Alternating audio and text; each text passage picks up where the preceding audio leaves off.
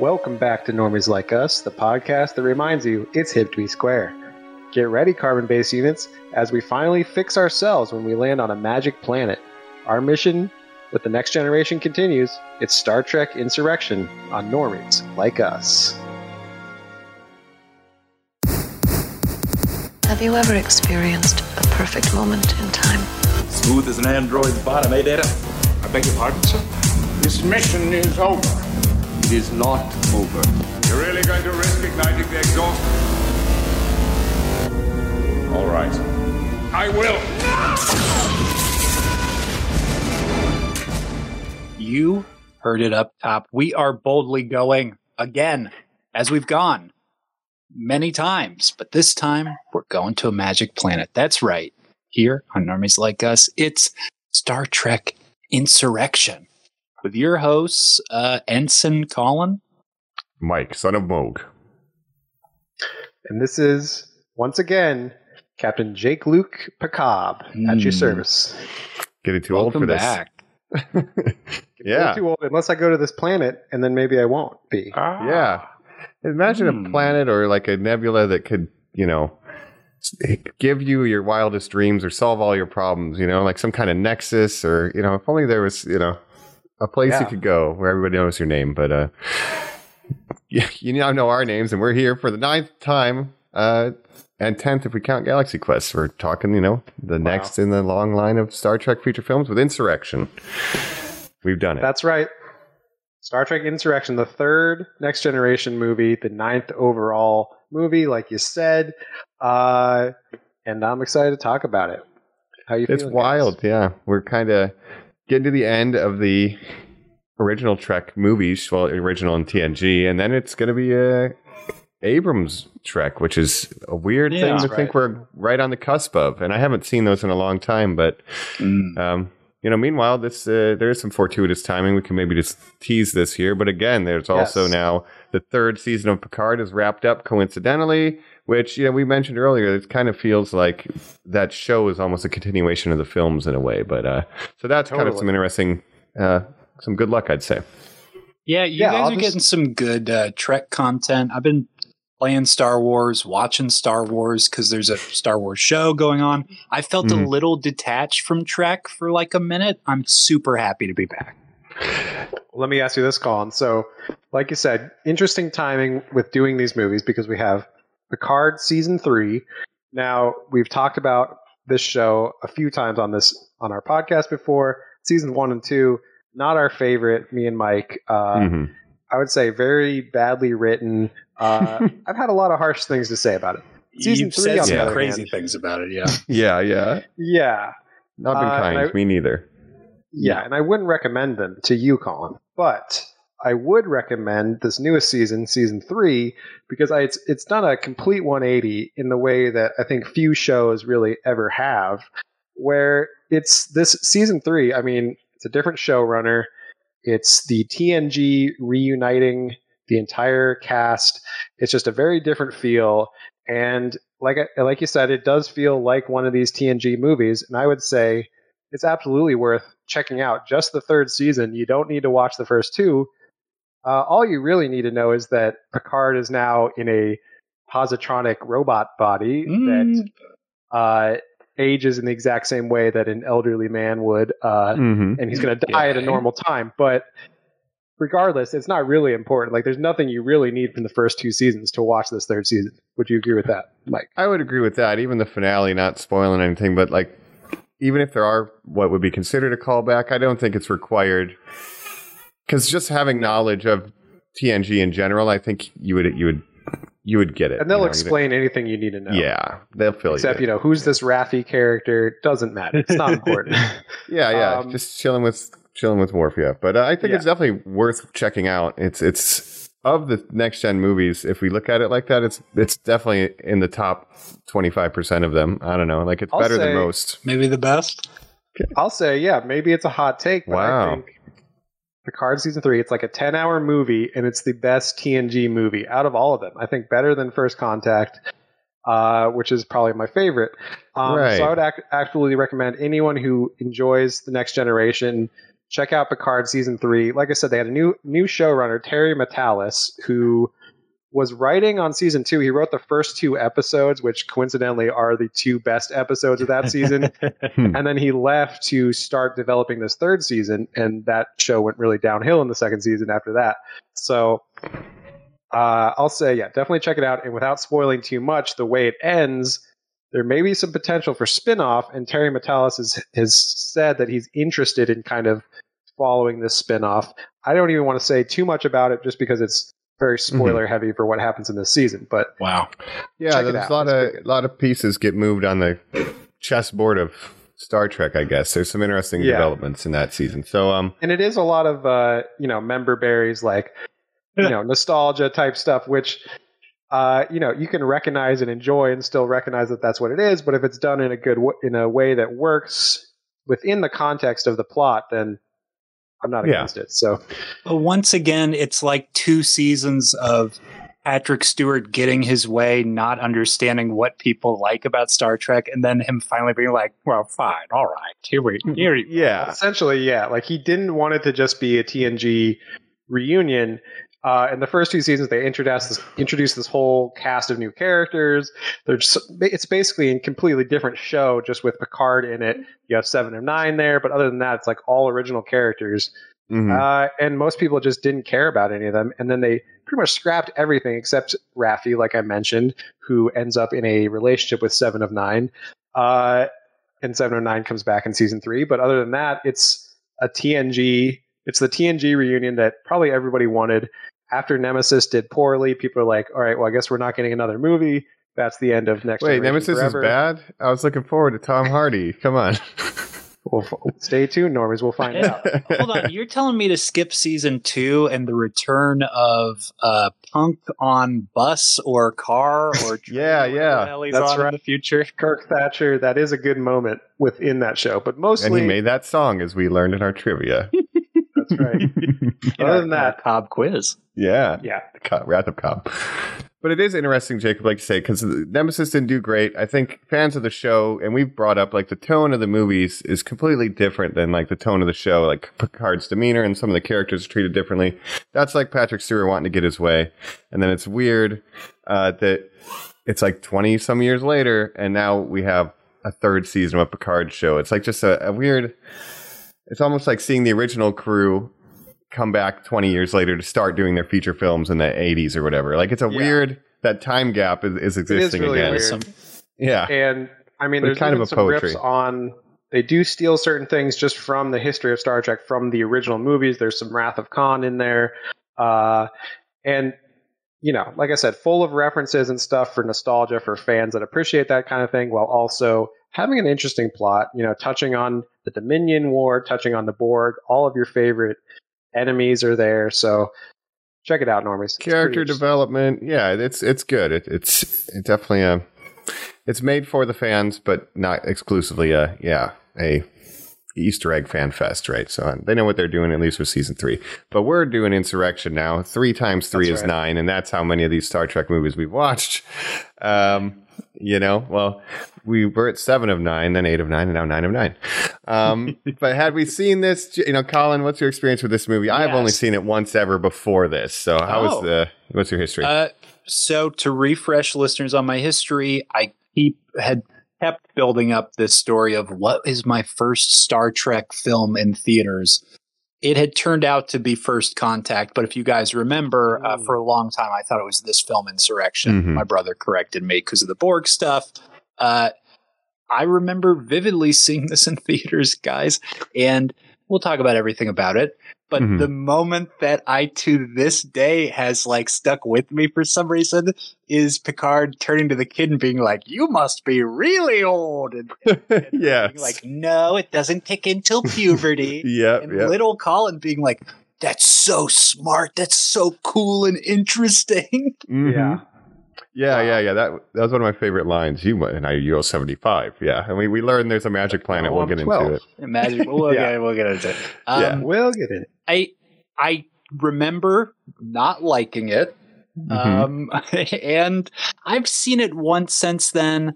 I kind of remember being bored by it. I'm coming in with a take on this. We'll talk our first reactions once we jump into it and start talking it. But I think there is something here. But Jacob, what is your history with this movie?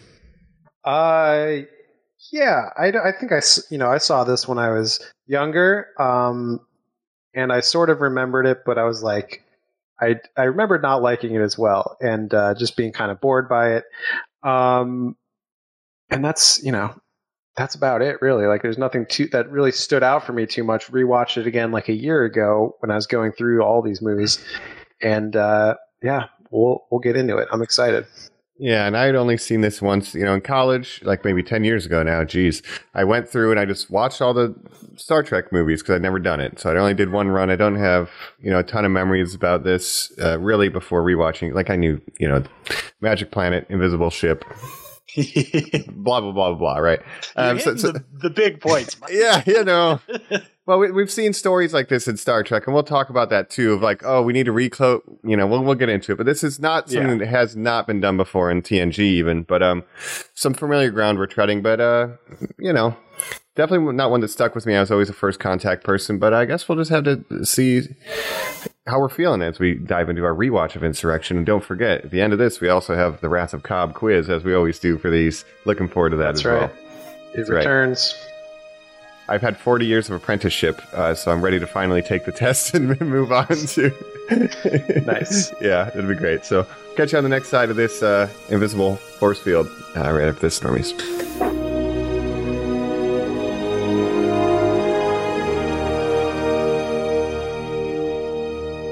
We're back here on Normies Like Us, where we're talking our 9th Star Trek film in our Star Trek film watch-along here.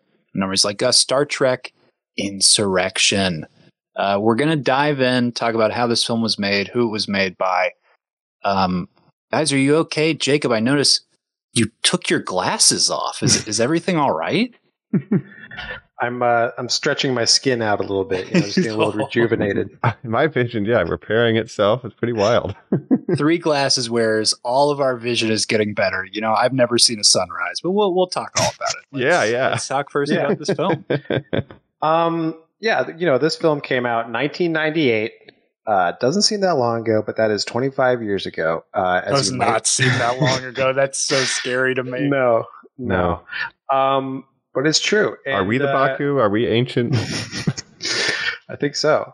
Right. We need that planet so we can slow down time a little bit. But now, who's behind this, you might ask? Well, if you remember Generation's First Contact, we had, we're following the trend of hiring these Star Trek brain trust people who are involved in different Star Trek writer rooms. For those movies, it was, Brandon Braga and Ronald D. Moore. This one, and of course, First Contact was also directed by Jonathan Frakes, #1 himself. And this movie was also directed by Jonathan Frakes, and it was written by Michael Piller, who is another writer involved with Star Trek. He actually was a showrunner. He showran Next Generation for a couple years. Then he left to co-create Deep Space Nine, showran that for the first 2 seasons, then handed that off to Ira Stephen Bear, went on to co-develop Voyager and showran that for 2 years. So he's been involved in this very extensively in this era of Star Trek in the late 80s and 90s. That's pretty wild because you think like Roddenberry, original series, a little bit of input on some of the feature films and stuff, but like, then you have this guy, Berman, right?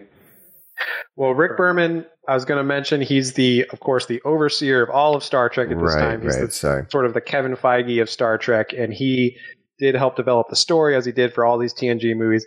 Not a good guy. I've mentioned him before. We'll talk about him maybe a little later. A lot of controversy surrounding him and, bad decisions that kind of can be traced to him. But he was involved with this one as well. Michael Piller is a guy that I like because he wrote a bunch of well-known TNG episodes like The Best of Both Worlds. Okay. And, he started DS9, even though I do think it got better when Ira Stephen Bear took over. He's a guy that knows his Star Trek, I would say. Yeah, unfortunately, I was just going to say, sadly, he passed away in 2005 due to cancer, I believe.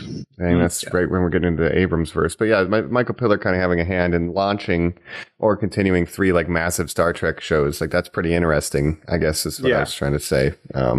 So good on him. Yeah, this movie. So Patrick Stewart, we've talked about him in the past. He wanted to be more action man. He felt Generations felt like a longer episode of the show. Then First Contact felt like much more of a movie. He became sort of an action movie guy. Now he's saying, you know what? I like doing the action thing. Let's try to bring it a little bit back towards the TV side and kind of split the difference between those first two. And again, this movie does feel like an extended episode of the show. Yeah. I think we all agree on that, right? That's one of the first things I thought when we were watching, as I was watching it. I'm like, this does just feel like a 2 or 3 parter, like you just throw on a Sunday afternoon and like let it ride. And it feels, much lower stakes than First Contact. First Contact, you brought back the Borg, the big enemy of Picard. This one, we're going to scale it down a little bit. It's going to be a little lighter in tone. There's going to be more comedy, one-liners kind of thrown in there. It's going to be much smaller stakes. We're just dealing with this planet, 600 people or whatever. What are you guys' feelings generally on this movie, though? Well, we're 9 films into Star Trek movies. So are we experts? Do we kind of know what a Star Trek movie is? I think so. I would say. I guess you kind of have to ask yourself after watching these, it's like, why does one need to exist? Why isn't it just an episode of the TV show? Although, again, obviously this is set much further. There is no more TNG going on. So it's kind of just an excuse to keep going. Yeah. I think you kind of have to bring something to the table to explore. And can I ask you a spoiler for a month from now, Jacob? Is Nemesis also the product of this brain trust board? No. So that's the big difference with Nemesis. Okay. Basically for the first time, they hire this outside talent, which the OG movies were doing occasionally, but a director who's never done anything with Star Trek, a writer who's never done anything with Star Trek in Nemesis. So it'll have a very different tone, let's say. So we're 9 films in, but of these TNG ones, right, specifically, they have not yet done, like you're saying, the weird kickoff of let's hire a guy who doesn't know anything about Star Trek and see what he thinks Star Trek is, which the old films really found some success for. Spoiler alert. I know that the TNG films won't then, based on the product that is that last one. Mm-hmm. But it's very interesting that then we're going to get into the J.J. Abrams universe, where I will just solidly say, I think that is 3 films of 2 directors who are not Trek guys at all. So you just get a whole run of a universe where there's not sort of the brain trust or the real Trekky vibe of it, right? I'm excited when we get to the Abrams movies because I think J.J. Abrams, you're right. He's not a Trek guy. He's a Star Wars guy, and he wanted to make Star Wars. Mm-hmm. Ended up making Star Wars, but before that, he made Star Trek, and he just said, "I'm going to make this like Star Wars, basically." So put it on his resume. And John M. Chu is he's just I like action figures and toys guy. And the movie he makes, you're like, "Fuck yeah, you do, dude. This is great." Oh yeah. But I think just real quick to end, we have to think about why does a Star Trek movie deserve to exist then again, to not just be those episodes?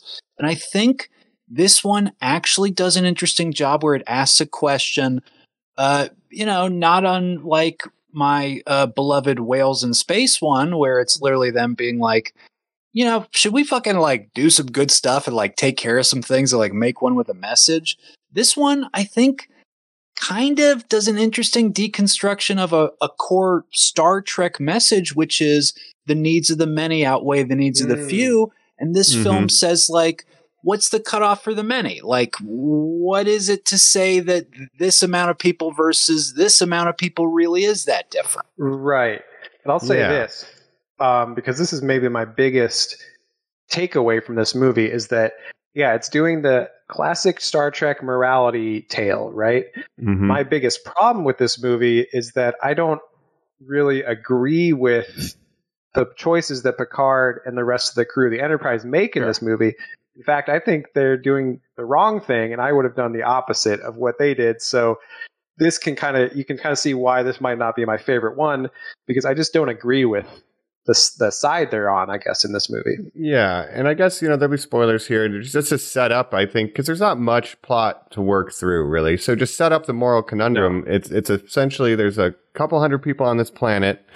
They do not age. They're in their prime for their whole life. Once they hit, once they're grown up, they stop aging. Yeah. And then there's go ahead if you want to. Well, it's sort of the fountain of youth myth, right? This planet has these special aging properties where you don't age, you don't have any kind of sickness or anything. If you're blind, you start your eyes start regenerating and things. So you can actually get younger by visiting this planet and healthier. Yeah. And the morality here is that, as we learned, Starfleet wants to use this special ability, spread it throughout the world to help potentially millions of people, right? Billions, whereas they say. 600. Billions. A very key amount. 600 people populate this planet versus an endless amount of life that will be saved and rejuvenated because of this problem. Multiple galaxies, worlds. Yeah, come on. And you're right, Colin. You're getting into the Star Trek maxim, what's, the good of the many outweigh the few or the one. Or the one, So, the Federation wants to take these properties and spread them all over the galaxy, whereas these people are like, this is our home. We want to stay here. Also, they have to be relocated in order for this process to work. We have to relocate them. So they were going to do it secretly. They were going to teleport them into this ship, secretly relocate them, and then they could have all the radiation and whatever. Because whatever their testing is, it would make the planet inhospitable, I guess. So it's we got to get them out of here, but it's hopefully going to save billions of people. So that is the moral conundrum. There's a little bit of tie-in with the villain, and we can talk about that later, but pretty much that's it. Do we move 600 people to help 1 billion people? And Picard says, we don't. I think just because he has a crush on that lady. I think he's not making clear decisions. This is where he's kirking it up. And just to say, the very clear metaphor we can make is when we move a native Alaskan tribe to drill as much oil as we can, right? Yes. That's true. That's what we're framing.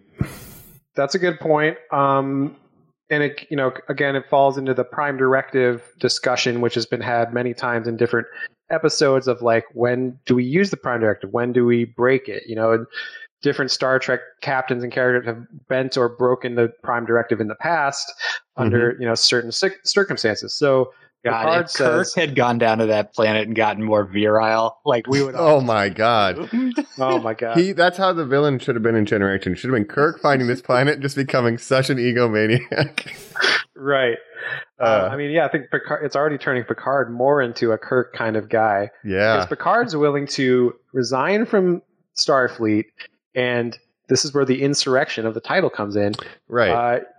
He's willing to side with this group of 600 colonists over the Federation, and the Federation, of course, is working with these other aliens, the Sona, which have their own thing going on. What do you guys think? Would you have done what Picard does, or would you have said, no, I think the greater good is more important. We can move these people to a different planet and, help billions of people?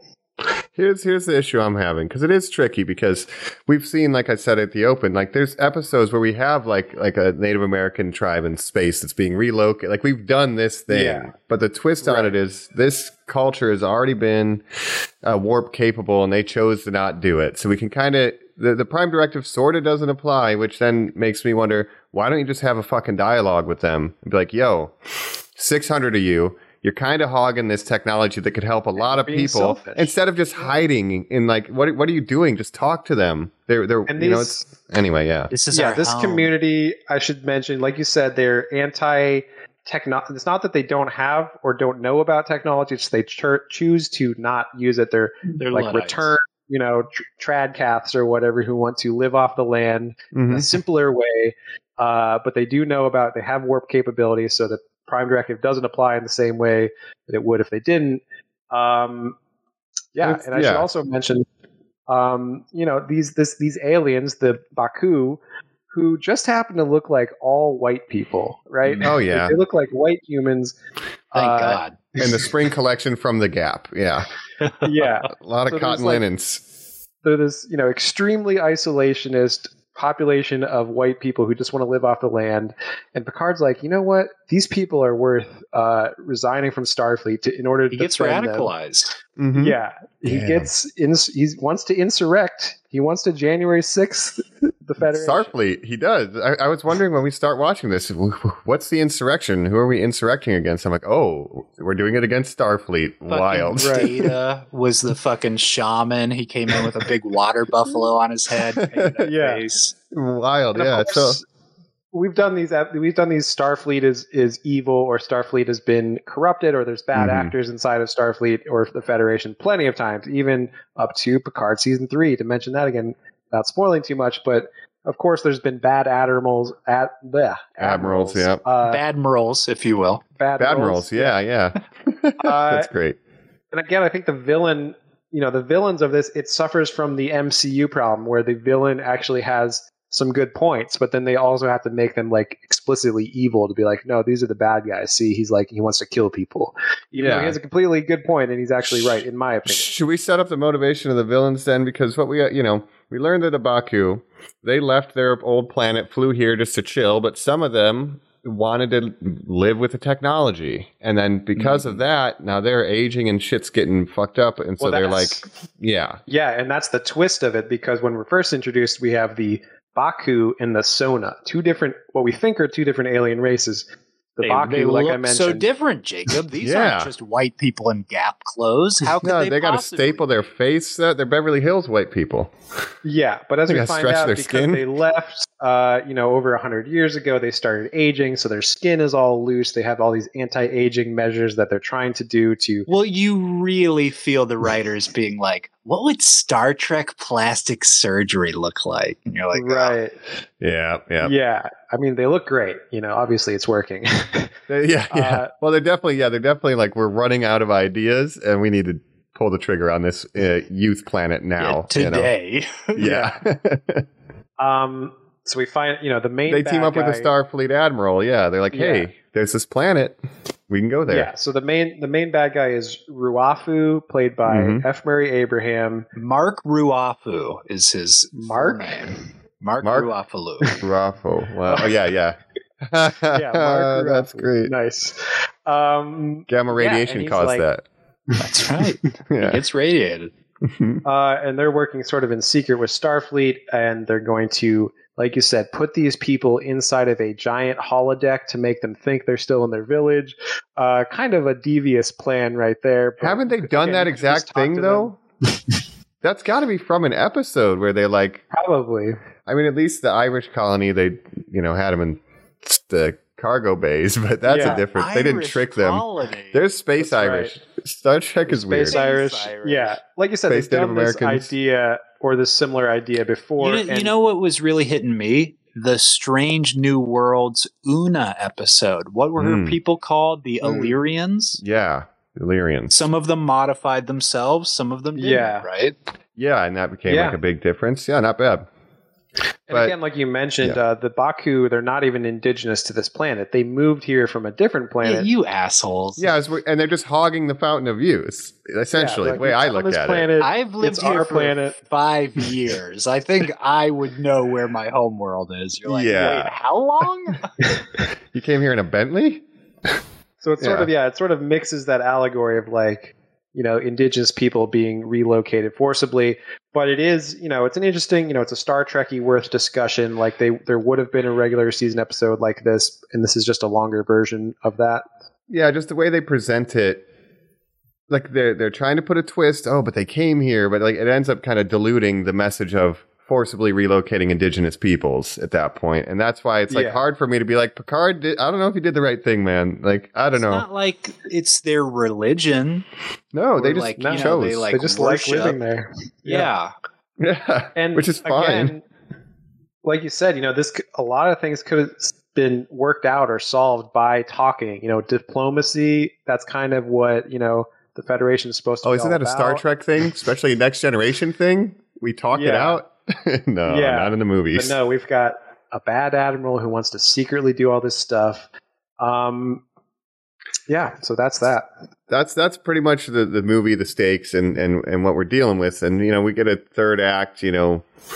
punch them up and shoot them up. Like, oh, we're going to wipe them out anyway. We need to get on the planet. You know, it's like, you know, everybody gets desperate, but pretty much that's it. The core is that moral question, and it does feel like a long episode.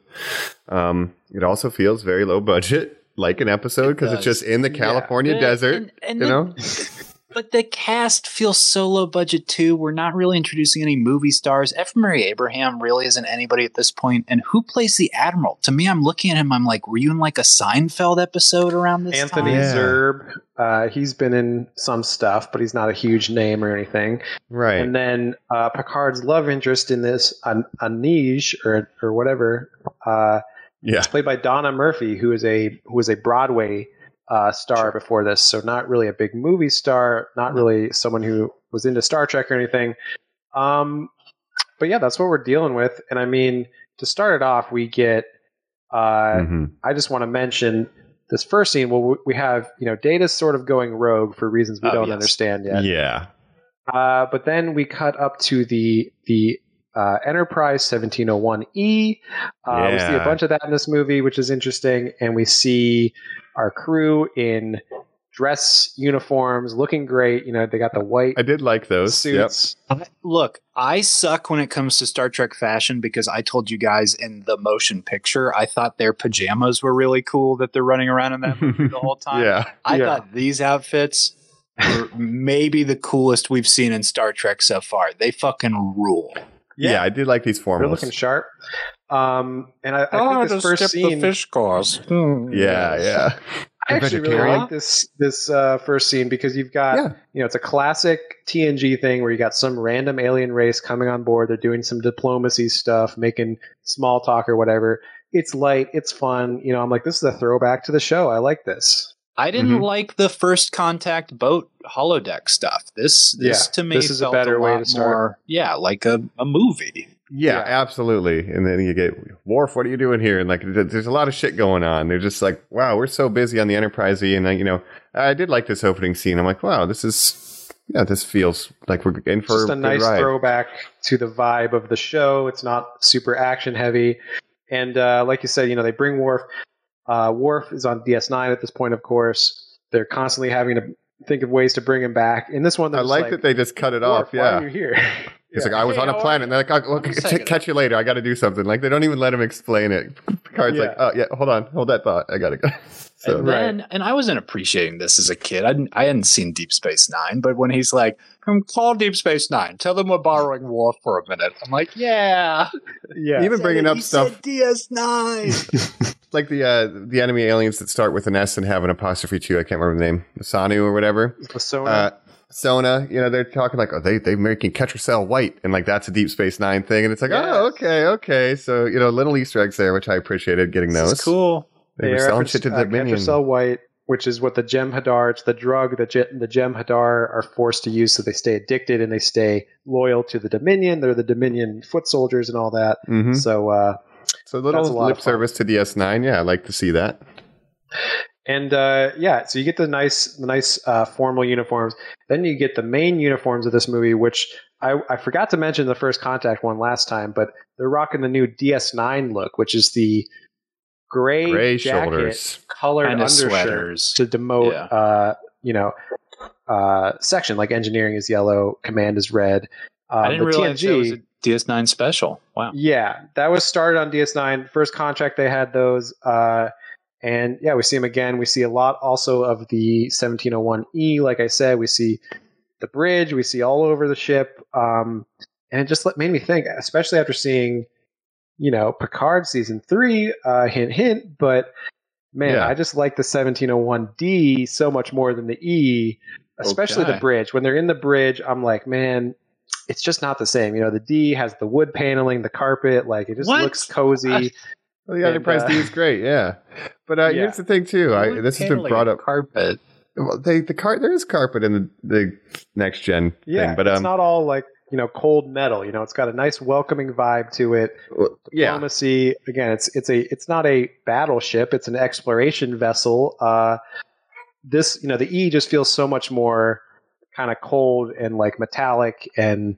Yeah. I just don't like the bridge of the E. There's a thing with Star Trek shows, especially new ones too. It's like what would you want to live on for 3 years, right? Like one of the new, like super dark, bridges, or the Enterprise D where there's carpet and wood paneling and like plants sometimes. Nice like you would want to live on that ship. Comfy of any chairs. of them. I would not be in quarters. I would be in the bunks like in lower decks. Okay, I wouldn't be worried about it. Yeah, you'd just be a little ensign Colin. But still, you'd rather live on a ship that has a little bit of, it feels homey, not like industrial, right? It's brutalist. We got these brutalist bridges. I don't like it. Go to a Klingon you can ship. kind of explain that in your head by saying, well, it's a different era of the Federation. Had the Dominion War, which was hugely, that's true. A lot of casualties in that. They've had attacks from the Borg in First Contact. So they've been through a lot of shit at this point. And, so maybe that would lead them to make a more militaristic kind of ship designs and stuff because it's been messed up for the last couple of years. So like we need guns, We did have the Defiant being built in this time period. So I like that, Jacob. That's a good way to rationalize it. Cause Picard even says in this movie, like there's a lot of shit going on with the, Federation right now. It's pretty wild. So. Yeah, Federation's basically getting their shit rocked by the Dominion. They've just recovered from that, and now there's this planet, Baku, that they have to deal with. Which kind of feels low level for them. But then he's like, well, Data's over there. I got to see what's going on with Data. And then Picard kind of stays longer than he should because they're like, oh, okay, cool. You got your robot. You're going to leave now, right? And he's like, I need to investigate more. And they're like, hey, you're going to leave yet? And like slowly, like, get him out of here. And he unravels kind of what happened. We find out that Data discovered their holodeck. Yeah, just like the probe. They just send Data out to do stuff sometimes. Yeah, isn't he like he goes on a high-ranking officer? Why would he do that? He's like an undercover agent, just as a scary robot that everybody could see is a robot. Yeah, so that's why he's invisible in the first scene, right? But the sort of the red herring mystery of it all is like, okay, Data's going rogue for some reason. They need to stop him because he's going to like kill somebody. And they even say like, all right, if you can't stop him, you're going to have to fucking put him down. And Picard's like, all right, if anyone has to do it, it'll be me because I'm his friend. Which is an interesting Picard season 1 thing. Which, don't worry, none of that's consequential, but yeah, interesting. So that they eventually catch Data by singing Gilbert and Sullivan. This to me is like, do you think these two are doing this between takes on set of the old episodes? And we're like, we have to put in one of our famous songs that I do with Data in between. Yeah. The lady that plays his love interest too. We met in a Broadway rehearsal for this play. Yes, But I could see Brett Spiner being like, I used to do some theater too, Patrick, and them like really bonding with that on set. And I guarantee they used to do this bit together. Totally. And Brent Spiner, he loves to ham it up whenever he gets the chance because he's played Data for so long as this very flat, robot with no emotions. Anytime he gets to like ham it up, he's going crazy. I didn't think about that. That's great. Yeah. If you just watch Independence Day if you want to see really over the top Brent Spiner. Yeah. Watch number 2. Yeah. Oh wow. And even in Picard, the new episodes of Picard, he gets to play all these relatives because all of Noonien Soong's ancestors looked like Brent Spiner for some reason. So he's played 4 or 5 different like relatives of this scientist that created Data, brothers of all that. It's great. Yeah, lore. And in season 3, he gets to like switch between his lore, Data, personalities. B2, which is a character we'll meet in Nemesis. Really excited for that. What happens to Lore in the finale of the show that he was never the villain in one of the movies? Because that seems so obvious to me to just, again, as an outsider, to be like, well, don't you guys have like a con? Well, why isn't Q the star of one of these movies? Man, right? Was he just disassembled at some point? I don't remember the exact end of Lore. I'm not sure. Yeah, I don't remember what happened to him. They brought him back a couple times in the show. In I think the last episode he's in, he's leading like a group of rogue Borg, and they're like following him. I've seen that one. That one's really good. Yeah, I really like that one. But I thought this was going to be Lore. Like when he's firing the phaser on the base and going rogue, I'm like, this isn't Data. Probably. Like I thought maybe that's where they're going with this because it had been so long since I'd seen it, but that was not the case. Missed opportunity. It's ultimately just a red herring to get the Enterprise to this planet. This planet is in a area called the Briar Patch, which has like Shitload of anomalies. Rays or whatever. Yeah. Yeah, Sensors don't work and stuff. It's typical Star Trek. It's really hard to transmit in here. It's so yeah. But then that's well, we discovered that's how Data figured out what was going on because they're hanging around too long. We slowly figure out what the deal is. Yeah. Well, I want to talk about somebody real quick that we kind of have not brought up yet. One big creative angle too. Let's talk about the director. Let's talk about Jonathan Frankenbeans real quick.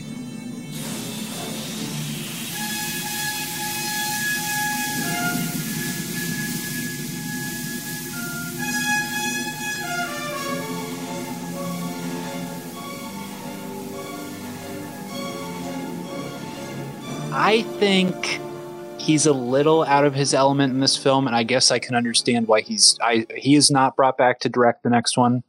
No, well, I have some behind the scenes info about that you might find interesting. Because they were really happy with how First Contact came out, so they're like, we're going to bring you back.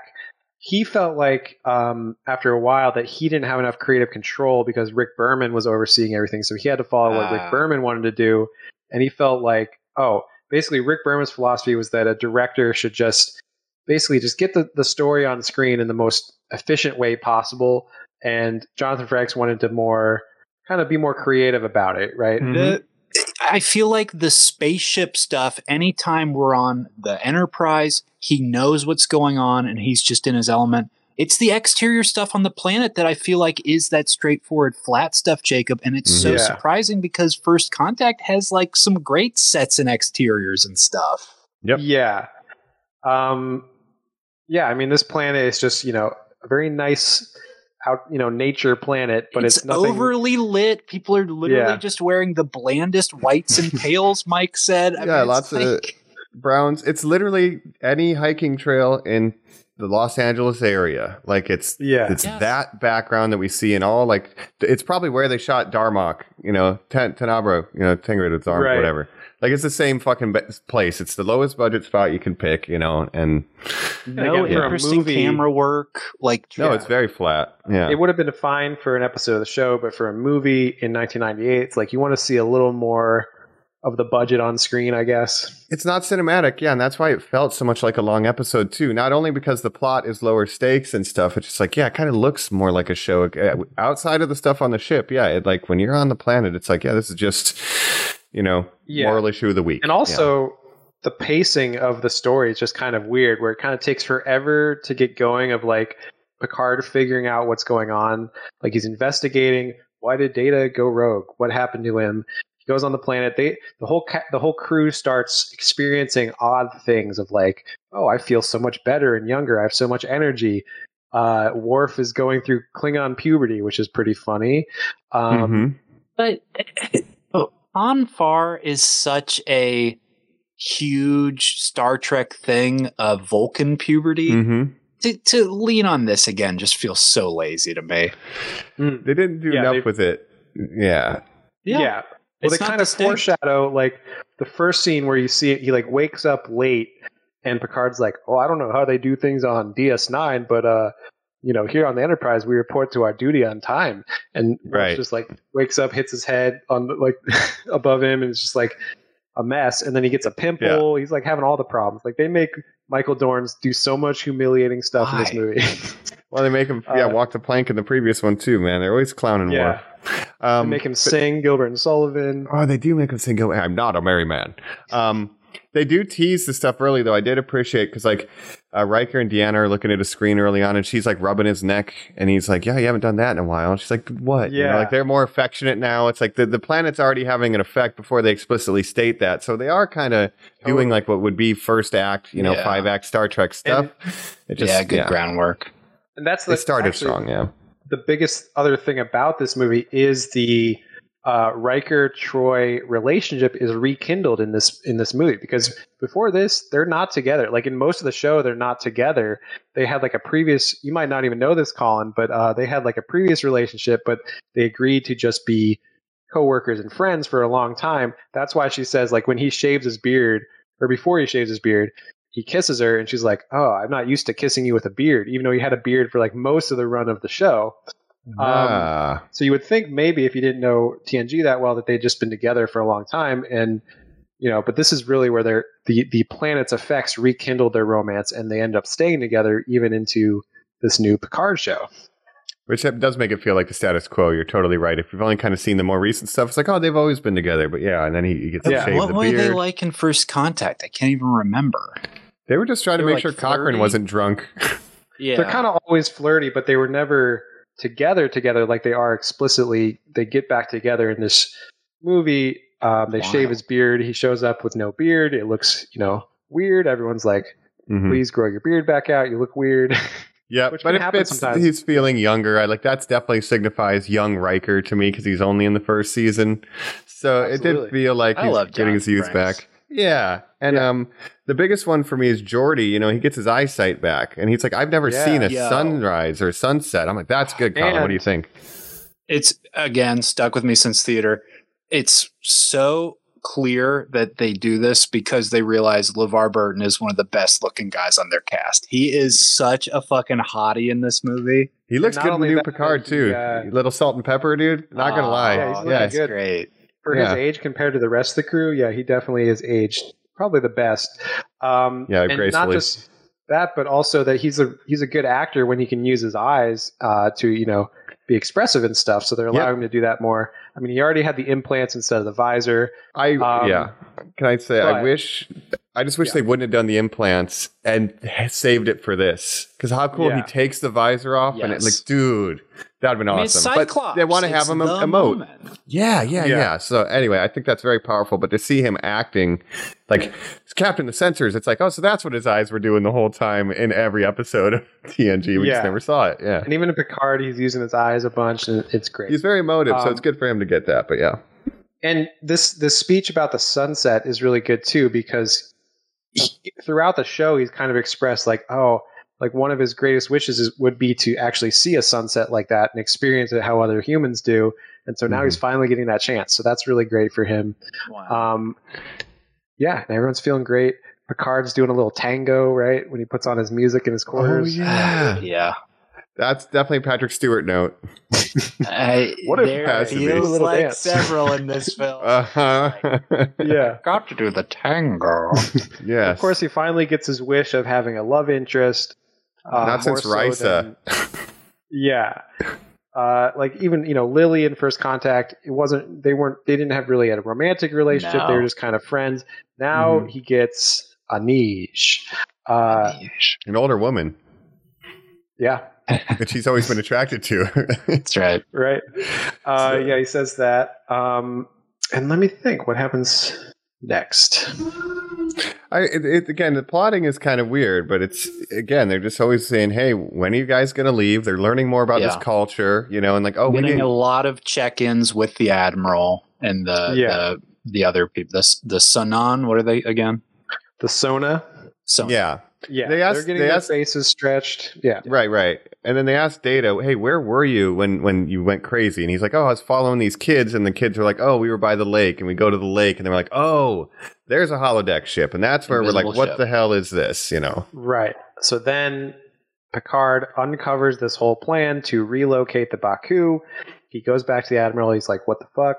But it really never gets over like the tone of a scold, though. Another weakness I would put to this film is like Patrick Stewart's chewing you out, and it just feels like he's disappointed in you. And I'm like, this is like the bad guy of the movie for you.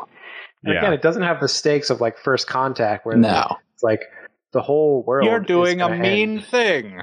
Yeah. And I don't approve. Okay. Well, and again, he's willing to resign from Starfleet. We have orders.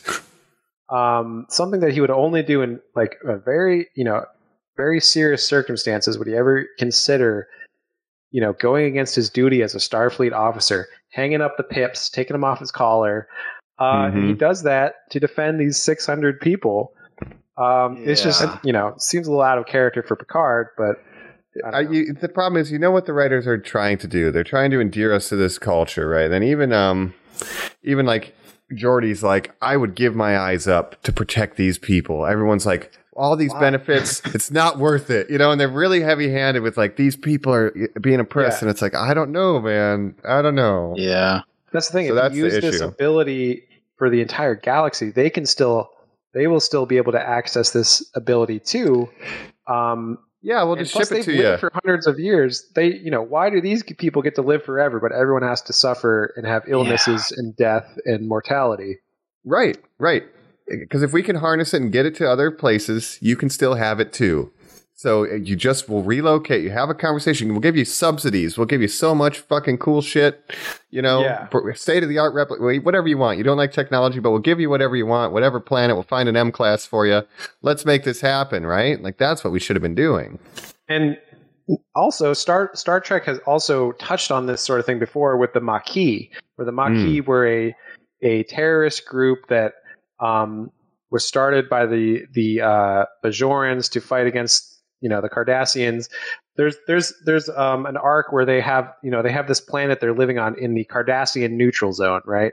Mm-hmm. And Cisco has to be like, no, you guys we're gonna have to relocate you because you can't be on this planet in the neutral zone. The Dominion's gonna fuck you up, dude. Yeah. So they've literally done this sort of thing before, and Cisco was like, no, we gotta move. Like he comes down on the other side of Picard of being like, we need to move these people. Even if they don't want to, we're fucking doing it. Yeah. Yeah. But you're bringing up literally what I would give to the answer of the question that you had of, would you move the sacred tribe to get to the oil? What is the right. the righteousness or the right to do that? It's the life or death. Oil? No, it's a commodity. It's something we should be off of. It doesn't matter anything. If it's death, these people will die if we don't get them off the planet because the Dominion will come, or if it's you have the cure of eternal life and no disease and something else, those are unfortunately the two where I would have to say you do have to move. We're really getting to the needs of the many, right? So right. They're not profiting. We want this for the good of mankind, and I think putting the resource at this moral kind of imperative of like this is for everybody, that's why it makes more sense. Like, yeah, you guys should probably share. And that's why Patrick Stewart's best line is, but at what cost? The Admiral just needs to how say, many? At the cost of moving 600 people. I did not say we are killing these people. Right. Moving, and he's like, yeah. Where's the line? Is it 10,000, 50,000, a million? It's like, those are all much bigger numbers than 600. You understand that, you're right? saying as if I'm killing them again is what I would Yeah, because at the same time, we do have billions of people who have diseases and are dying. So 600 versus a billion, Picard, your math, you're not doing it, buddy. Yeah, let me put it back to you. Yeah, jeez. Yeah, I think he's just horny, dude. He really fell for this lady. They had to choose a bad actor to be this admiral because if it was anyone with charisma, it would just come off as a guy who like dominates Patrick Stewart in this conversation. You're like, no, none of this makes sense. If they had Shaw from season 3 kind of in that role, an actor of that level, yeah, that'd be great. And again, they have to really dial up the villainousness of Ruafu and the Sona of being like, okay, actually they have this whole other motive of like getting revenge against their own people, blah, blah, blah.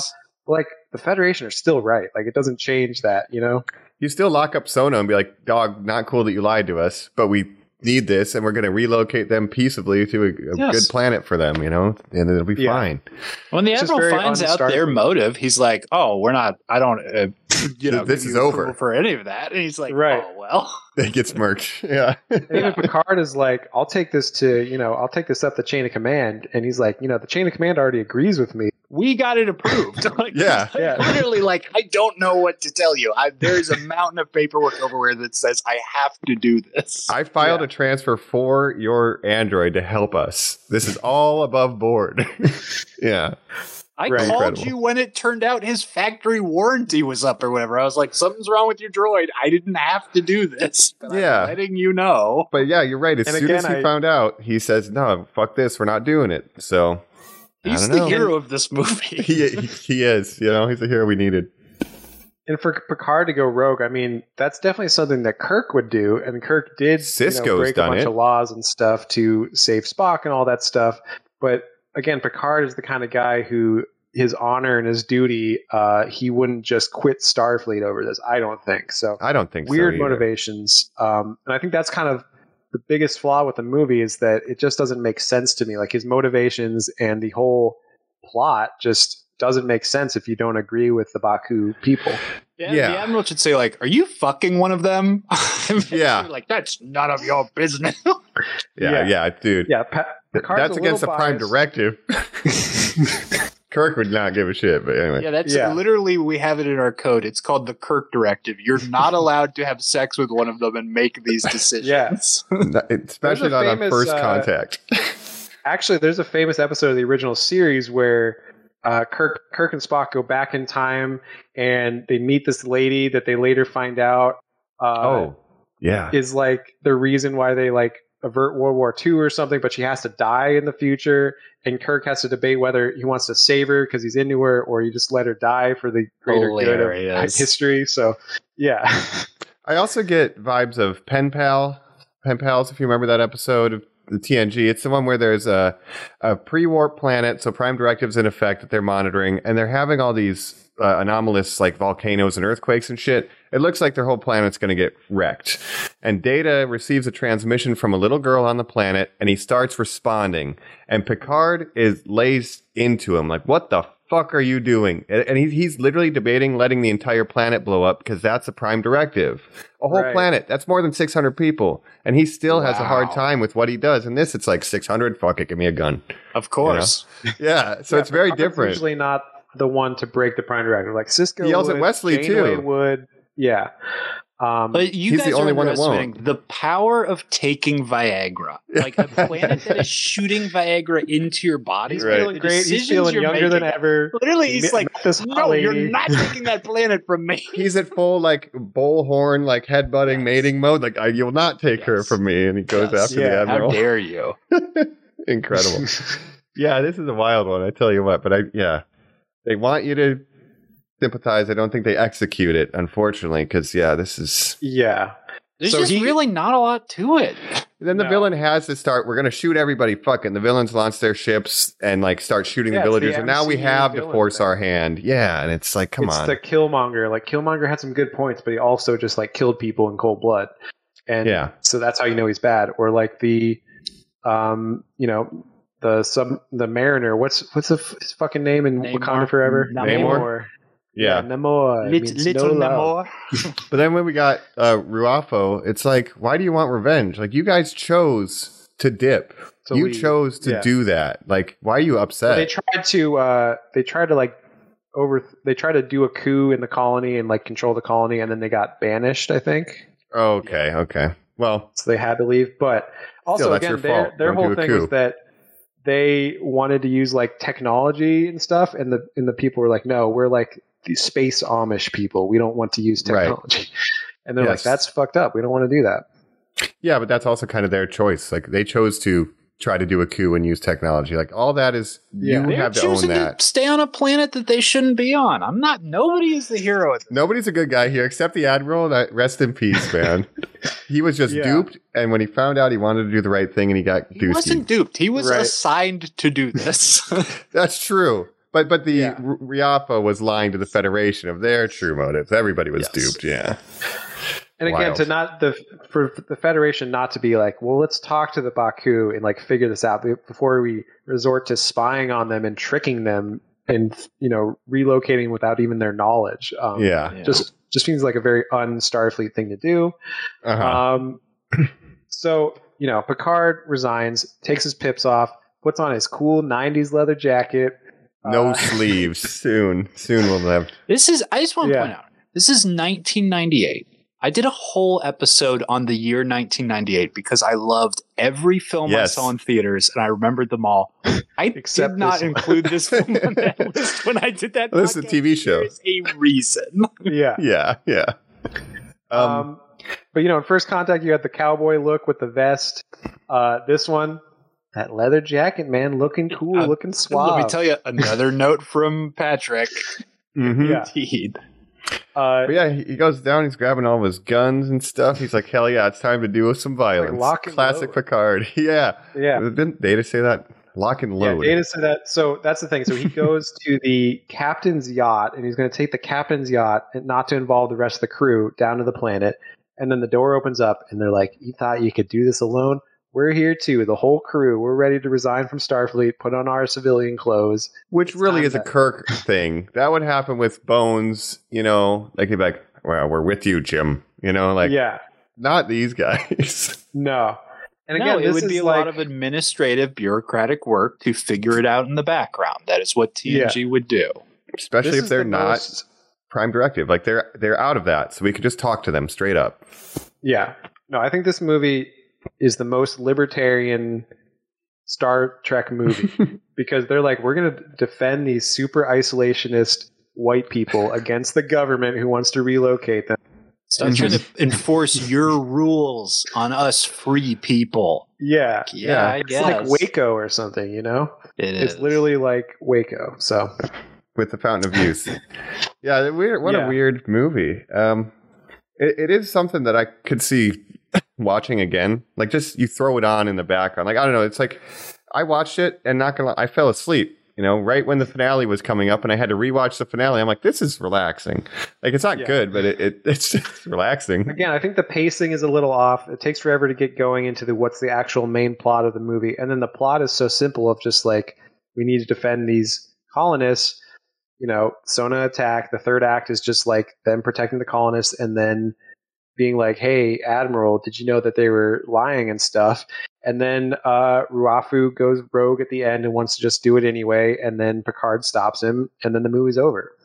Yeah, and they trick him by putting them in the hollow ship, and it's like, oh, we thought we were doing the and there's like a little bit of that going on. They set it up. That's a good fake out. Look, my issue with what you just said, Mike, about throwing this on, and it's what we all keep saying about this is, if I was at your house and say we were like hanging out, had a few beers, maybe smoke something or whatever, and you were like, I'm going to put a couple Star Trek episodes on, and you put on a good TNG episode that I was kind of half paying attention to, and then at some point this movie was on, I would turn to you and be like, you know what? I have seen this one. I do know this episode. And then when it went to another one, I wouldn't notice, and you would later say, what if I told you that was a movie that I had on?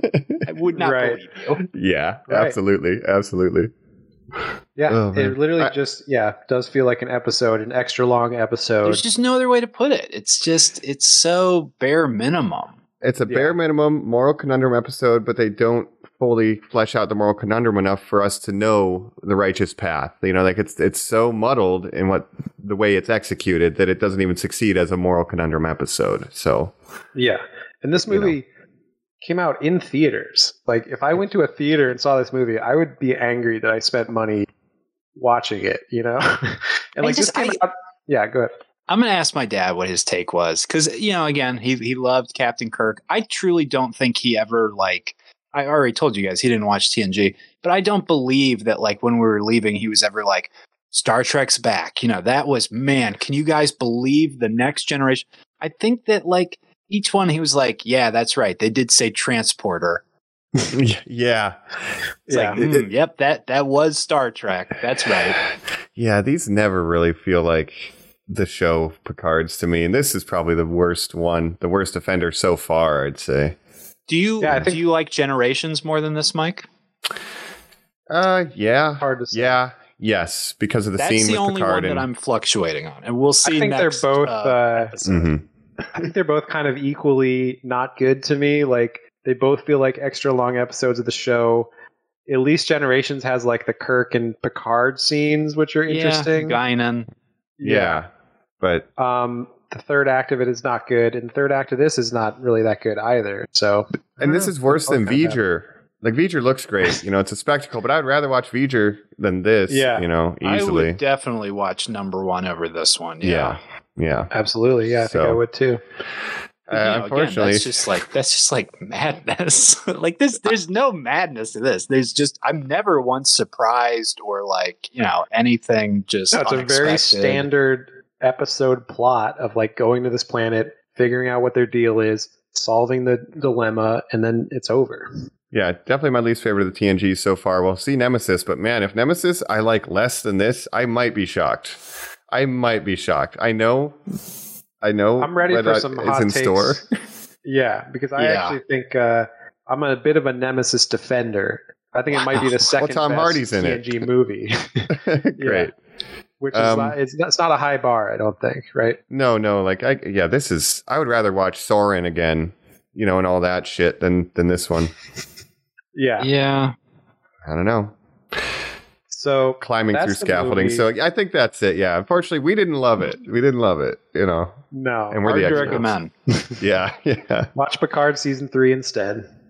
Yeah. I'm sorry that Geordi couldn't keep his perfect eyes, but anyway. Picard season 3 instead. Yeah. It's temporary. So. But that's the movie, and is it time?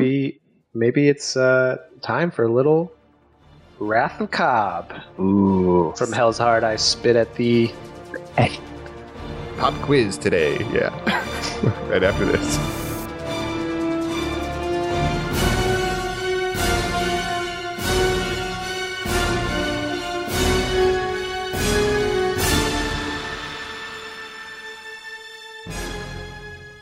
We're back here on Normies Like Us, where we've been talking Star Trek, specifically Star Trek Insurrection. We're back with another of Jacob's Cobb quizzes. The Wrath of Cobb, or is it a Cobb-surrection? Wow. Nice. Wow. That's right. Before I start the quiz, I just want to say, I mentioned that, Jonathan Frakes, he did not return to direct for Nemesis, and he actually was so disillusioned by the making of this movie that he didn't end up directing for Star Trek for like 20 years until Discovery came out, and he directed an episode of that. But so this killed his desire to ever do Star Trek. It really again. burned a bridge. That kind of Wow. There's two eras. We have Riker's beard. He comes into his own as the actor. Second season of TNG, and then they make him shave it off in this movie, and he's just like, you know what? I'm out for 20 years. Immediately cucked again, Mike. He loses his Samson-esque power.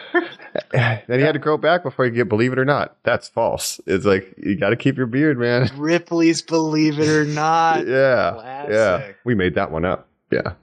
That's right. Anyway. Sorry, John. Yeah, and just what he said about working on this reminded me a lot of what certain directors will say about MCU of not having enough creative.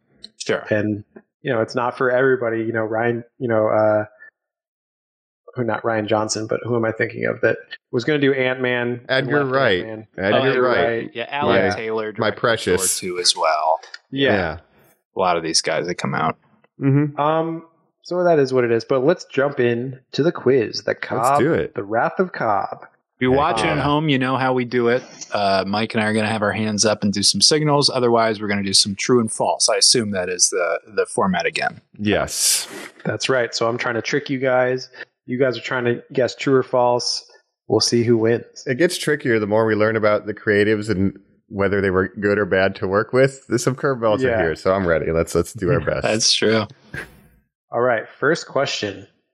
This is the first Star Trek film in which all of the space shots are CG. No models used. True or false? Okay. I like how the ship with all the coils in the back looks. That to me does not seem like a model. I'm talking this out here, but I think I'm locked in, Mike. I'm locked in. I'm not confident, but yeah. I'll sleep for a bit. Think about all the space exteriors. How did they look?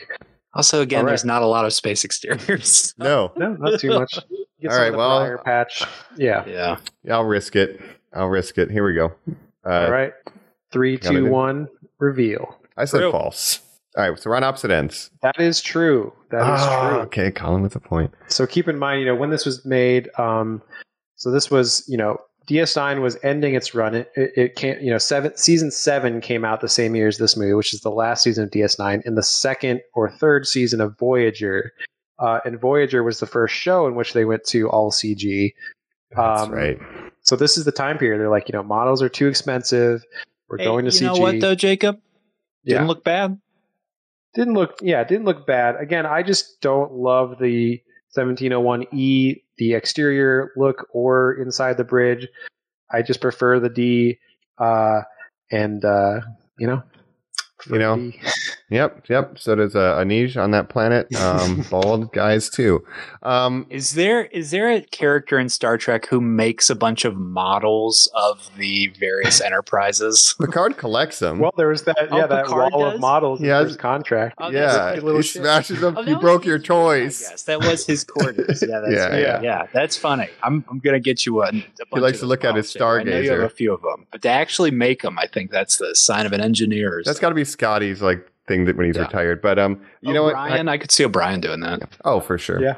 I should have thought about the exterior shots of them in California desert planet and realized that for budgetary reasons, there was no way they did anything practical. I should have realized. So anyway, good job, Colin. Yeah. And even a lot of the interiors, I can say, were Voyager sets that were redressed. So a lot of the 1701E, like Picard's quarters was just Janeway's quarters and Voyager and different things like that. So they were reusing a lot of sets. But they how made big that. was the budget on this movie? Because they're cutting a lot of corners, right? They spent it all on joystick pedestal. They have a special joystick pedestal. Yeah. That costs a lot of money.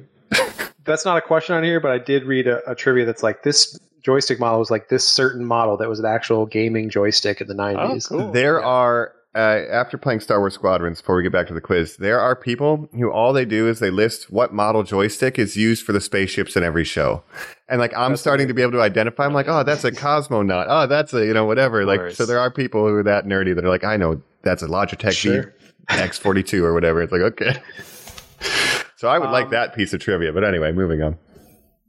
Yeah. So next question. All right. A kiss scene between Picard and Inaj was shot, but it was cut out of the film. True or false? Is there not a kiss scene in the movie? There's I think one. he kisses on her forehead at one point, but there's not mouth to mouth kind of kiss. Oh, I hate that. I think I'm ready. Yeah, I'm locked in. All right. Yeah.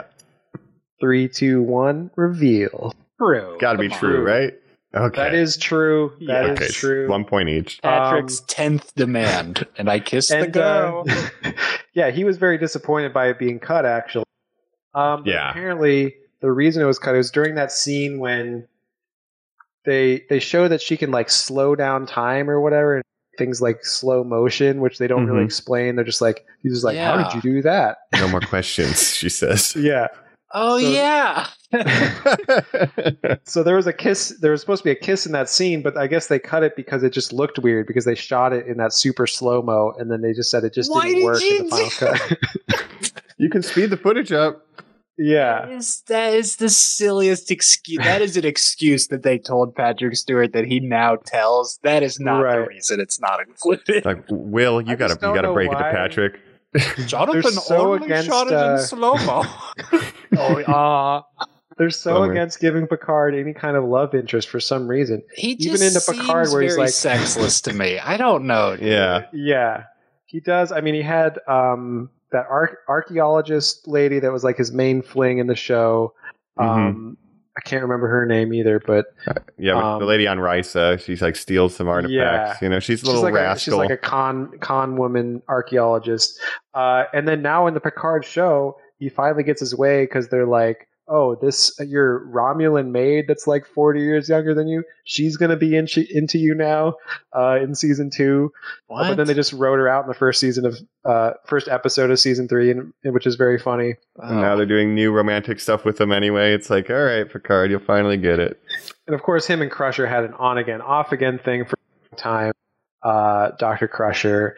But yeah, I don't know. They're just resistant to like show him be sexual at all in the show.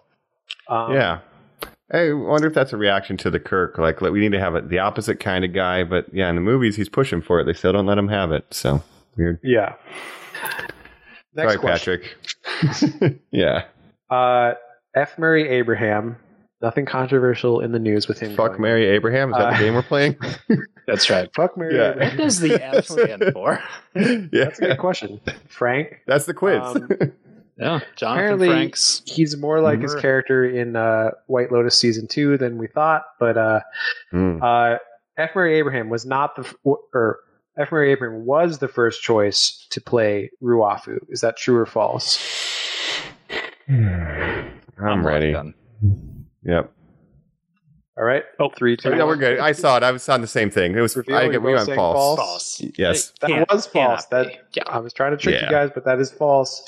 So apparently, this is one of the facts I read. Arnold Schwarzenegger was one of the people they offered this role to, and he turned it down. Same part, Arnold not as the Schwarzenegger. Admiral, as that character. The Ruafu, the loose-skinned weirdo. Right. And this is, the height of Arnold's popularity Yeah. in the 90s. Like, he's doing major action movies and Literally, stuff. 1997 is Batman and Robin. So it's like he is getting top billing as the villain of a film over the heroes. Is that what we would have wanted in this film? No. I can only assume it would have been like way good to have him doing his Austrian accent. It would have been weird. I don't know. About Yeah, and just imagining those prosthetics with him. I mean, we've had big name actors as villains before, but Christopher Plummer and stuff. But I can't see it. I cannot see it. not this part. And Or Edgar hear it. Abrams is coming off his, in the 80s, he was in Amadeus, which he was, I can't remember if he won an Oscar or was just nominated for Nominated. Amadeus. Yeah. That's kind of maybe his best known role just in terms of movies. But anyways, next question. And we'll get AI we'll put Arnold back in with deep fakes now. We'll just do the AI version of that.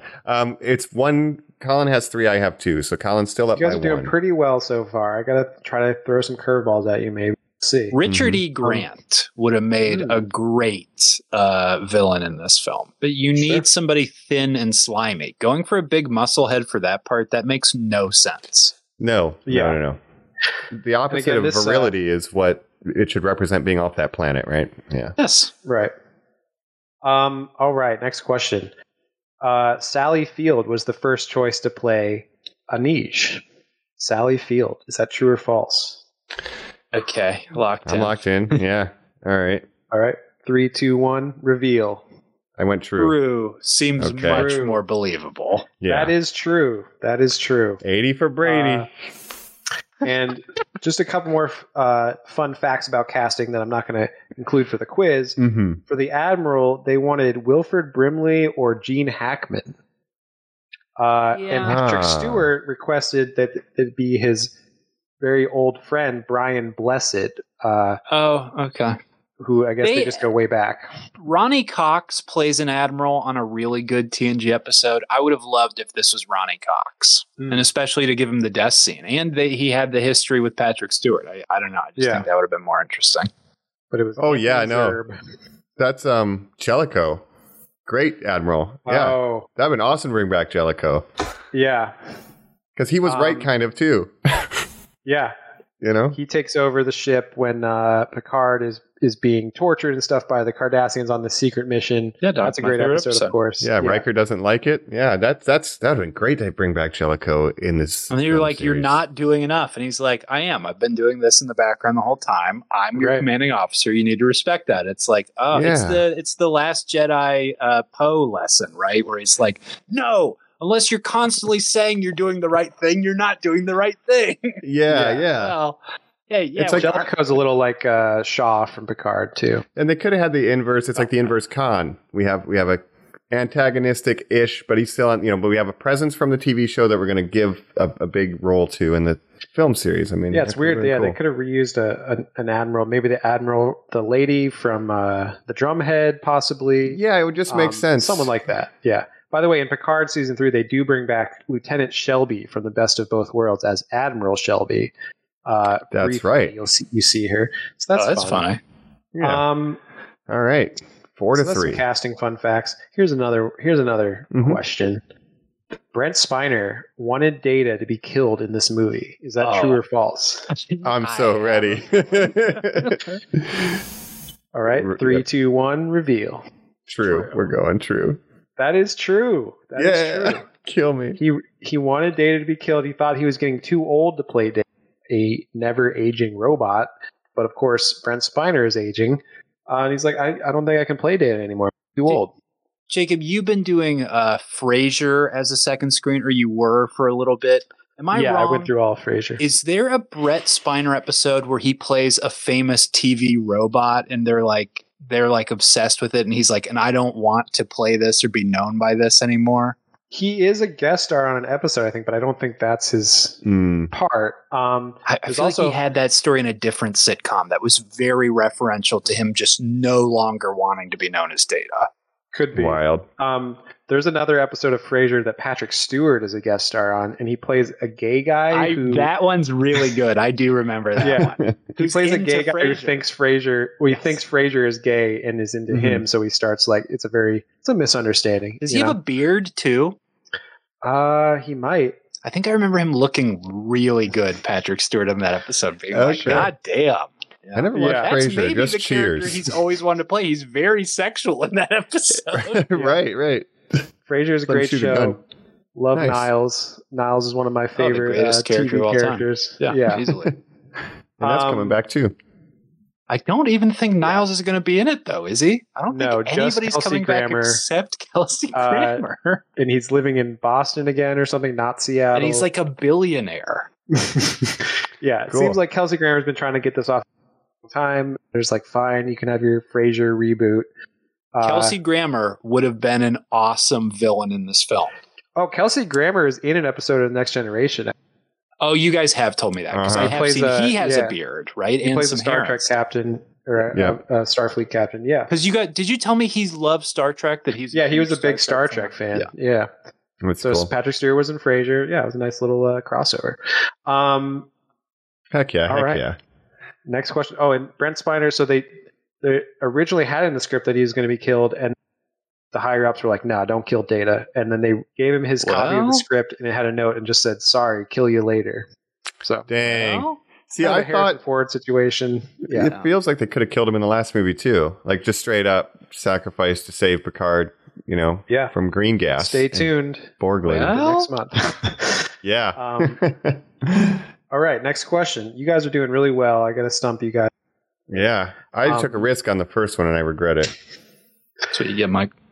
Yeah. So Patrick Stewart has said in an interview that he did agree with Picard's choices in this movie. Is that true or false?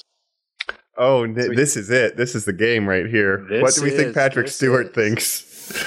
Boy, and I've spent pretty much this whole episode trying to get into his head, and I still feel at a loss here. Yeah.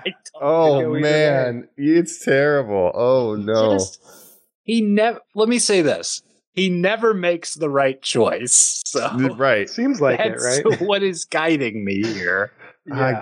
I got an answer. Yeah. All right. Okay. Ready to reveal? Correct. 3, 2, 1, reveal. True. I went with true as well. That he is had to false. have advocated. Wow. Thank God. Thank goodness. I didn't want that to be correct. Yeah. Actually, I was trying to throw you guys off, but you did. Said he disagreed with what Picard did, and he would have actually made them give up the planet. Good. Yeah, so he agrees with us. Thank you. You chose correctly. It's Luke Actually, Skywalker. I guess, when they gave him the script, he was a little concerned because he's like, this doesn't make sense. I don't like the plot of this movie. Yeah. Follow those instincts, Patrick. Yeah, bro. So, yeah, that's that. Dang. Okay, well, thank God, he didn't want to do that. Jake Picard, like Jake Skywalker, that Mark Hamill was saying, like, I don't know if Luke would do that. Maybe it's Jake, but not Picard-like behavior. So I just went with true because he thought he was advocating for something. Thankfully, it wasn't the script. It was just for Mambo. Yeah. Out. Mm-hmm. Well, great quiz, Jacob. You got more? Thank you. I do have a couple more questions. Colin wants to wrap it up because he's in the lead. He wants to get out of here with a win. I truly thought that was the last one. No, almost 3 more questions. All right. Or 4 more. Okay. So this movie is the only time that the captain's yacht is seen on screen in the show or movies. Is that true or false? The captain's yacht, which is what Picard takes when he resigns from Starfleet. He's going to the Baku planet in the captain's yacht. When the not a shuttle, not an escape pod. Right. The captain's yacht. Okay, I think I'm locked in. All right, ready? 3, 2, 1, reveal. False. That is true. Wow. It's the only time it's seen on screen. It's mentioned in like one episode of the show, but before this, it's never seen. So they're just like, let's show the captain's yacht in this movie. See, I would have thought if they're going to make mention once. Yeah, I figured if they made a 3D model, they would reuse it budget at some point, but I guess not, because this is late in the run of the series. I figured everything was recycled, so yeah. It's all CG, and then there's the ship that Data is piloting in the beginning, which I don't even know what that ship is called or like what it's supposed to be. It's kind of like a Defiant looking ship. Yeah. Didn't the Admiral say that's his ship that they like? Yeah. But it's like a little bigger than a shuttle, but it's like it also has like, does it have a cloaking device on it too? I can't remember. I don't think it had cloaking, but it had some weird shield action. But anyway, a lot of stuff is invisible in this movie. Yeah, that's true. Which is technology that only the Romulans and the Klingons are supposed to have, but for some reason they can just turn Data invisible at the beginning. But anyways, yeah. All right, next question. Let's keep it moving. So this movie came out after season 6 of DS9, on which there were some events that happened to Worf. This is all context for this question, but Worf ends up getting married to Jadzia Dax, the science officer, a Trill, which is that species that Colin hates. And then in the climax of season 6, she's killed by what's his name, Gul Dukat, who's become like this prophet of the paw rays or whatever. It's a whole thing. But they wrote off Terry Farrell, and this again comes from the Rick Berman doesn't get along with any female cast member of any Star Trek. Get along. Right. Terry Farrell. They don't like when I harass them. Jesus, right? Yeah. So Terry Farrell felt like she was, mistreated on set, didn't want to do anymore, asked to be written off, and very pettily, Rick Berman killed her permanently so that she could never come back or anything. And it's a very controversial decision to this day to have her killed off in the season 6 finale. Anyways, the point of that is that Worf married Jadzia Dax and then lost his wife. This happened like right before this movie came out because it, came out between season 6 and season 7, right? So keep that in mind. Okay. So originally there was a scene in this movie where they acknowledged what happened in DS9, but they cut it. Is that true or false? He's a guess, but I'm here. Yeah, I'm locked in. Ready? 3, 2, 1, reveal. I said true. All right, same page. That is true. Yeah. They had a scene where Picard, says, "Oh, my condolences that your wife died," and all that stuff. And Rick Berman himself overruled Michael Piller, who wanted to include it, and said, "No, cut that." So again, pretty sketchy, right? Pretty petty. Wow. Pretty petty. Wow. And yeah, we just want to make fun of Worf. We don't want to acknowledge his trauma. I believe that it was in there because Michael Dorn would have done something great with something meaty like that, and he really doesn't get anything else like that in these movies. Well, imagine go through puberty and be comic relief. Right. Like even with half a second to think about it, it's like he shows up like, Picard, this shit went down. I'm feeling bad. And then he gets to a planet where everybody lives forever. And he's like, why couldn't I have eternal life with my loved one? And he's like reflecting on the brevity of existence, right? You could do more with it. But anyway, that would take competence. And of course, as a Trill, she comes back as in a different host body in season 7. Everybody loves that. Not anyone's favorite character. No offense to the actress that played her. No. She's a good actress, but it just felt very tacked on for the last season of DS9. Yeah. And 7, it got 7 seasons. Yeah. So we have one season. In the very last season, you have Ezri Dax, this new character, who ends up, I think, in a relationship with Dr. Bashir, who always had a crush on Jadzia Dax. But anyways. Which is kind of dating your sister, sort of. I don't know. It's a weird situation. Bashir's weird, though. I don't know. Well, we'll talk about Bashir one day. Anywho. Moving on. Next question. Yeah. Think, man, if I don't steal one here. All right. So next question. Rick Berman wanted to include a Lieutenant Barclay cameo. Is that true or false? Are we going to give Rick Berman, after all this stuff we just said about him, something good, a positive, like a Barclay cameo? Right. I'm ready. Maybe not. I'm locked in. 3, 2, 1, reveal. False? I said true? That is false. That is false. 2-point Throw you guys lead. off again. He's just Threw me baiting off. you, Mike. He's saying Barclay just to trick. He knows I know what you I like Barclay. want. I love Barclay. Yeah.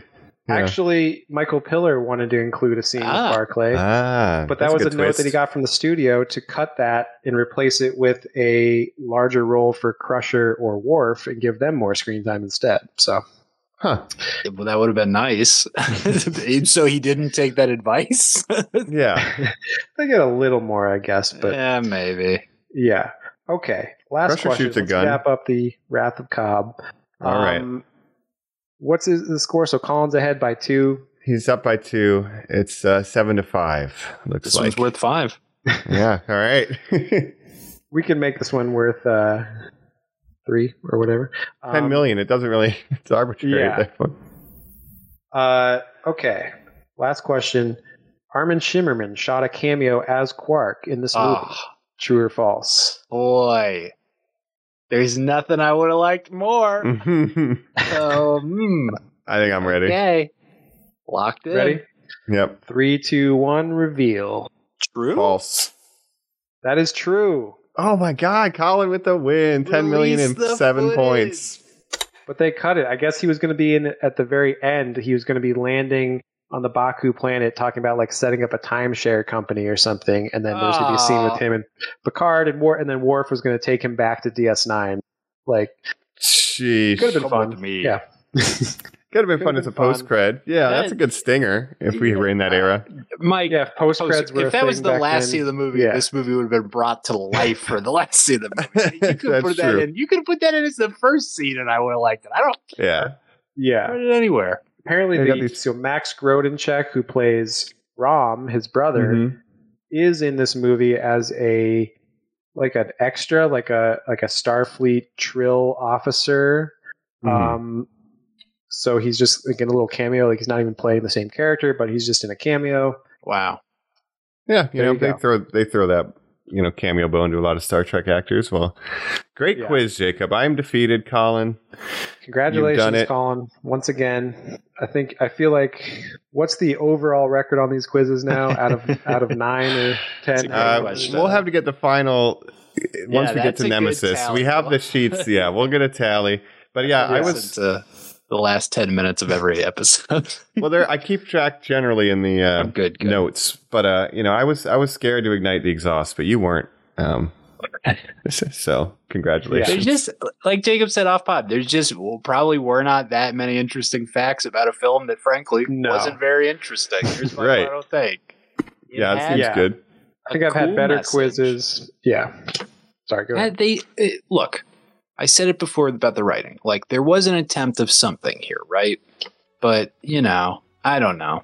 I just don't think this brain trust was the right way to go. It's interesting that they got so insular with these new movies that I guess because of the success of the TV shows, after the failure of the first show, that they felt confident to go, no, we do understand what this is now, but boy, it needs fresh blood.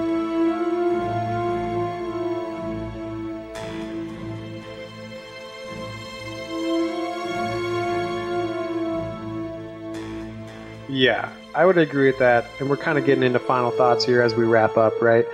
And that's Yeah, the let's big do it. problem with the film is that I think I've said this before is that I want when one of these movies comes out, I want it to have like movie stakes, a reason to exist outside of the show, all that stuff. And at the end of the day, this felt like they're going back to these same people that wrote all these great episodes, but they're coming at it from a TV writer perspective almost. Yeah. They need someone with a more film background or mindset to take these over, I think. Yeah. Yeah. And I think they kind of realize that too with Nemesis, and we'll talk about that next month. Yeah, and you look at the original series movies, and like by going to non-Trek people, you get a Wrath of Khan. You know what I mean? Right. You turn Kirk into Shakespeare. Like you elevate it, right? The themes and everything of the show and this kind of whole deal.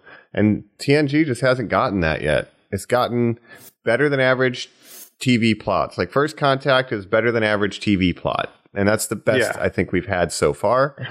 And this is below average TV plot and below average budget too. Like, Mike, if they were to weave fiction into this film, a la what you were just referencing, like Melville, Moby Dick being equated to the weight of this, it's like, this is Dr. Seuss's The Lorax. It would be Yeah. like Patrick Stewart was like in the background going like, and of course the Lorax said, no, don't take my trees. Yeah, this is the worst version of Avatar. Yeah, obviously Avatar did it better. I was just about to say that. Right, sorry. Didn't mean to steal it. We mind melded. Your Yeah. thoughts to my thoughts. And there's just not enough there to really justify a movie. And I know they went through some. I didn't even get into the sort of the making of like the writing of this, and like they had different ideas about what they wanted to do. Ultimately, kind of scrapped a couple ideas that sounded maybe more interesting than this. Anything you can say about any of those? Any like a word or that you remember that just jumped out? Like this actually did seem like one good idea. Basically, I mean, they had a whole draft where because you got to think something slipped through the crack. They can't all be bad ideas. You know, maybe they had something going on in there. A writer's room. They had a whole pitch. draft that was very different. And then they were just like, it's not working. Let's make it simpler. Let's make it lighter in tone. And that's what we get, right? And it's a bummer because you have all this overarching stuff happening in the Star Trek universe at this time. The Deep Space Nine is rolling. Voyager's not out yet, but you could use a tentpole movie if they were thinking the way we do now. Your tentpole movie sets up the next phase of Star Trek. It sets up some shit going on. There's the Gamma Quadrant. I don't know, this anomaly. It's fucking weird. I don't know. You could set up stuff that's going to lead into other Trek or tie things in more to elevate this movie to where it has an effect on the day-to-day goings on, you know. It's definitely something they could have done and maybe should have done. I guess, like I said, they were trying to split that difference between Generations and First Contact, making it feel more like the show, but also like a movie, and it didn't really work. But outside of Generations, did any of the TNG movies make money? I think First Contact did well. That's why they brought back Jonathan Frakes. Yeah. But I mean, that one felt the most like a movie. This one, again, I think they were trying to do their Undiscovered Country with the whale, or not Undiscovered Country, but the one with the whales from the OG. They're trying to do a lighter tone. Let's get some sort of comedy in there. Low stakes, you know, not having world-ending Borg encounters and stuff. I mean, no James Cromwell listening to Magic Carpet Ride. No. Oh yeah. And again, with where kind of blockbusters movies have gone in the last years, like this movie, I don't think they would make it today. They wouldn't want to make. They'd make something more like the Abrams movies, where like big things are happening. You know. Yeah, absolutely. It is what it is. And it'll be interesting to get to the Abrams verse, where they're strictly made from the standpoint of what if strictly using movie brain and not TV brain whatsoever. What if we made these blockbusters? What if they looked slick? What if they were huge action? What if they didn't feel like Star Trek? Like, that is the questions we start asking. And Colin, again, like you said, there's so many things they could have brought in. Why didn't they have Q? Why didn't they have lore? Why didn't they touch on the Dominion? These are all things that Picard seasons 1 through 3 is like, okay, now let's bring in these things. Like, let's have 20 Q. years later. Having mentioned Ketracel White in the script and not giving Picard a chance in the movies to interact with the Dominion ever, like, dude, big oversight. A little weird. Yeah. But that is what it is. We've done it, though. We made it through Star Trek 9. Next is Nemesis and out of the Abrams. But I'm very interested to see how next month will go, because Nemesis does have a reputation as being, for a lot of people, the worst TNG movies. Yeah. I don't necessarily agree with it. So it'll be interesting to see how you guys feel about it. If it has some relationship stuff, my issue with the TNG films, and it might be because I don't watch the show like you guys, my connection to the OG crew was, those are my guys, that's my family, I love them. Yeah. The TNG crew's my coworkers. It's like, if I don't see you guys every day, I'm not really sweating it. Like, I don't feel like I know you all that very well, strictly just from your relationships in the movies. And if the next one has them really feeling like a cohesive crew, I will like the movie a lot. Maybe it will. That's what I'm hoping it's better. I think you need to watch Picard season 3 because I think that solves a lot of the problems that these movies had, and it's just a better. It's 10 hours long, so it has the advantage of having more time to develop these relationships, but it gives the rest of the crew more to do. Imagine if I start Picard season 3 tonight instead of watching Andor. Cargo Bay podcast just explodes. No, it would just detonate. Really, like you just got to watch both, I guess.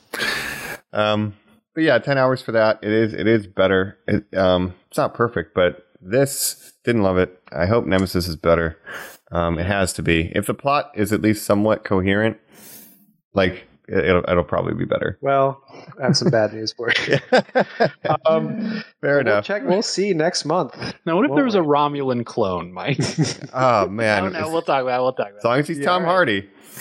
And believe it or not, that'll be our 10th time. But first, we're going to say thank you a 9th time here for following us on our cosmic journey through the stars, our big long trek that we've been taking. Jacob, this was such a great idea. It's been such a fun time.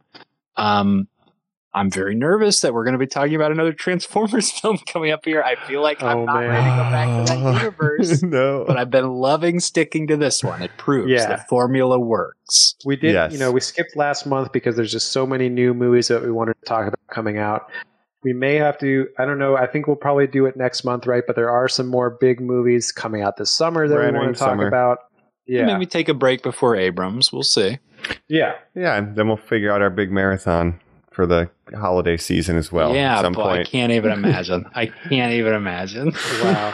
What are we going to do? Pirates of the Caribbean. Don't say it out loud. I was thinking about it again today, but my issue is, would you want to talk about Johnny for 6 films or whatever the hell those are? That's so many.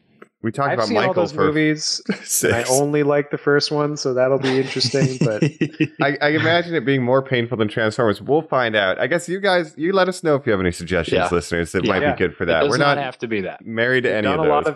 We've done a lot of franchises already, but if there's any that we've missed that we're thinking of, let us know.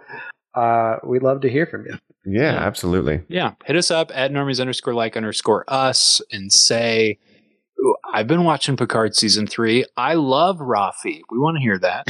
If you like Star Trek Insurrection, I assume you did rush the Capitol on the 6th, and that's the reason. So if this is your favorite Star Trek, tag the FBI as well. Yeah. That's alarming.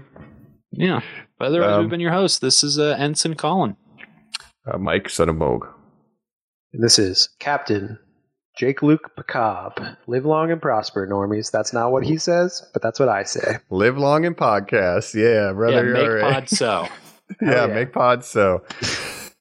Take it easy, normies. Enjoy those sunsets. Bye. Bye.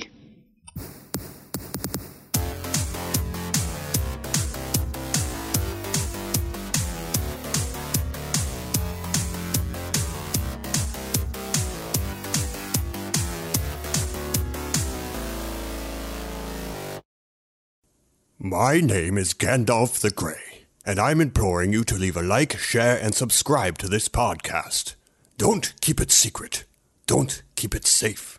Don't take me as a conjurer of cheap tricks, and we'll catch you on the next episode of Normies Like Us. Fly, you fools. All right. Just started getting scratchy throat as soon as we finished. Perfect. I feel like I lost my voice for the first 30 minutes of this podcast, and then it completely came back. Well, it's the healing energy of the planet. That's right. That's why we regenerated. That's what now. we need. I feel like I regenerated when I went to Florida last week. I just had some real vitamin D, some sun. Feeling better. Great. Touch grass. Yeah, that's good.